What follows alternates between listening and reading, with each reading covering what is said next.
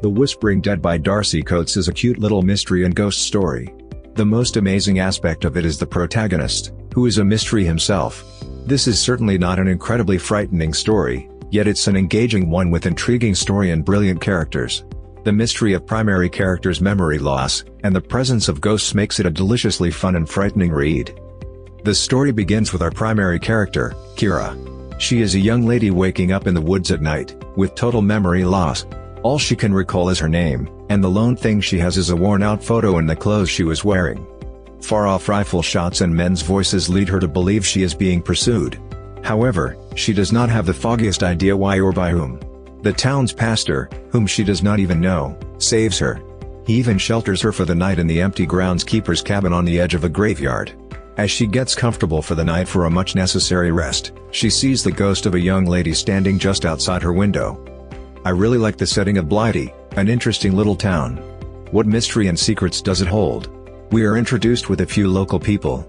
I must say, everybody was so likable. You ordinarily do not have a book where every character is fun, however it's valid for this book. The main set of characters are superbly quirky. Besides that, what I truly adored about this book is the setup. I liked how the setup was sprinkled all through the book rather than all packed into the beginning.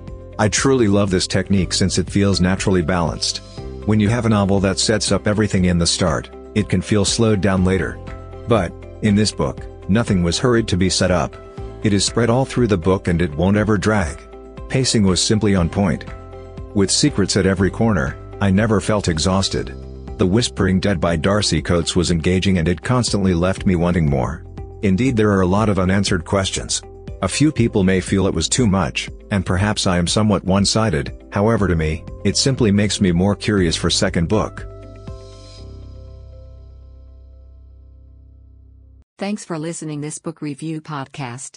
If you like this review, don't forget to follow, so that you do not miss any of our future podcast.